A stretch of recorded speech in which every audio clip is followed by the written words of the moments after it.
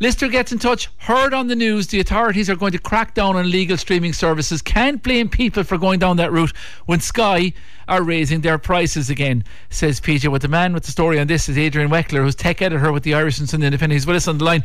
Adrian, what is happening here? These boxes have been around for quite some time, lots of them in use, and there's a crackdown. There is a crackdown. It's crackdown across 12 counties in Ireland at the moment. Kerry not mentioned, actually. Cork and Tipperary would be the closest ones to Kerry. But it's a crowd called the Federation Against Copyright Theft, which has been going in the UK and Ireland for a few years. And typically what they do is they go after, in the first instance, people selling these dodgy boxes or dongles. If any of your listeners have never come across one of these before, it's like a small device. I'm sure none of our listeners would ever do anything illegal. I was thinking exactly the same thing, but just in case, yes, there are off people who don't know what it is. It's a small box or a dongle which typically is loaded with software that can get around the paywalls of that pay TV providers for premium sport and movies, the main ones have, and they're sold, and often they're sold with a subscription from whoever's selling you the device, and it'll be a fraction of what you would normally pay.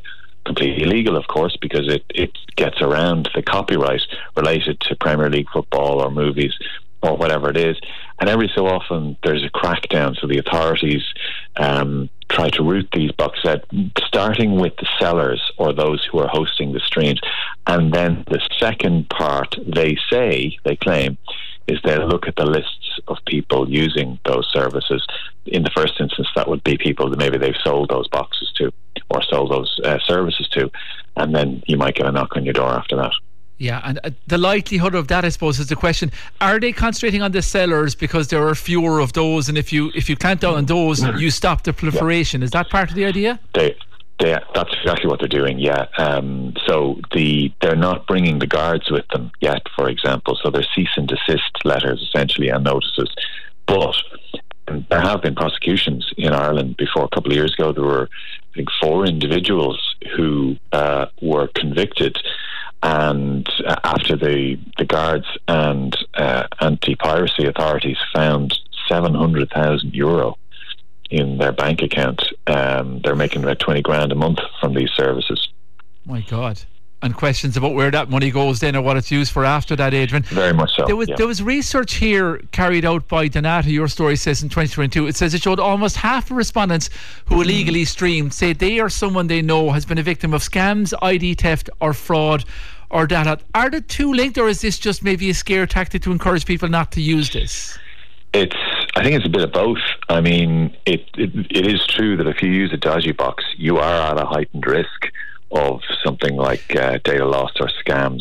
Is that because you're not dealing with a regulated, reputable company that has to abide by GDPR? Is that part of the problem here, or part of the issue as to where your information may go? Absolutely, but it's also because at the very sort of skimpiest end of this, if you've ever gone looking for a stream, for example, of a Premier League match on a match day, if you don't have the service, you might come across a website. There are all kinds of dodgy ads and dodgy cookies and all sorts of stuff that load onto your computer, particularly your laptop, if you visit one of those sites, that you won't get if you use one of the proper regulated services. So it is true that you are at a heightened risk from that. On the other hand, it is also a scare tactic because enforcement in Ireland generally is pretty light around this area. There's a crackdown at the moment, but it's not like there's one every month, and prosecutions are still actually quite scarce and quite rare. So again, in that context, that's probably the calculation that people make. Yeah, Adrian, there's a whole other debate on the point our listener raised about Sky and different TV services bringing their prices. Sky increasing again from next month by 5.1%. So maybe that's driving some of this. Not that it's justifying it, but driving some of it. We're out of time for that this morning, though. Thanks so much for updating us on that and talking to us on the show. Thanks a lot. Adrian Weckler there of the Sunday and Irish Independent. If you have a view on that, get in touch with us on the programme.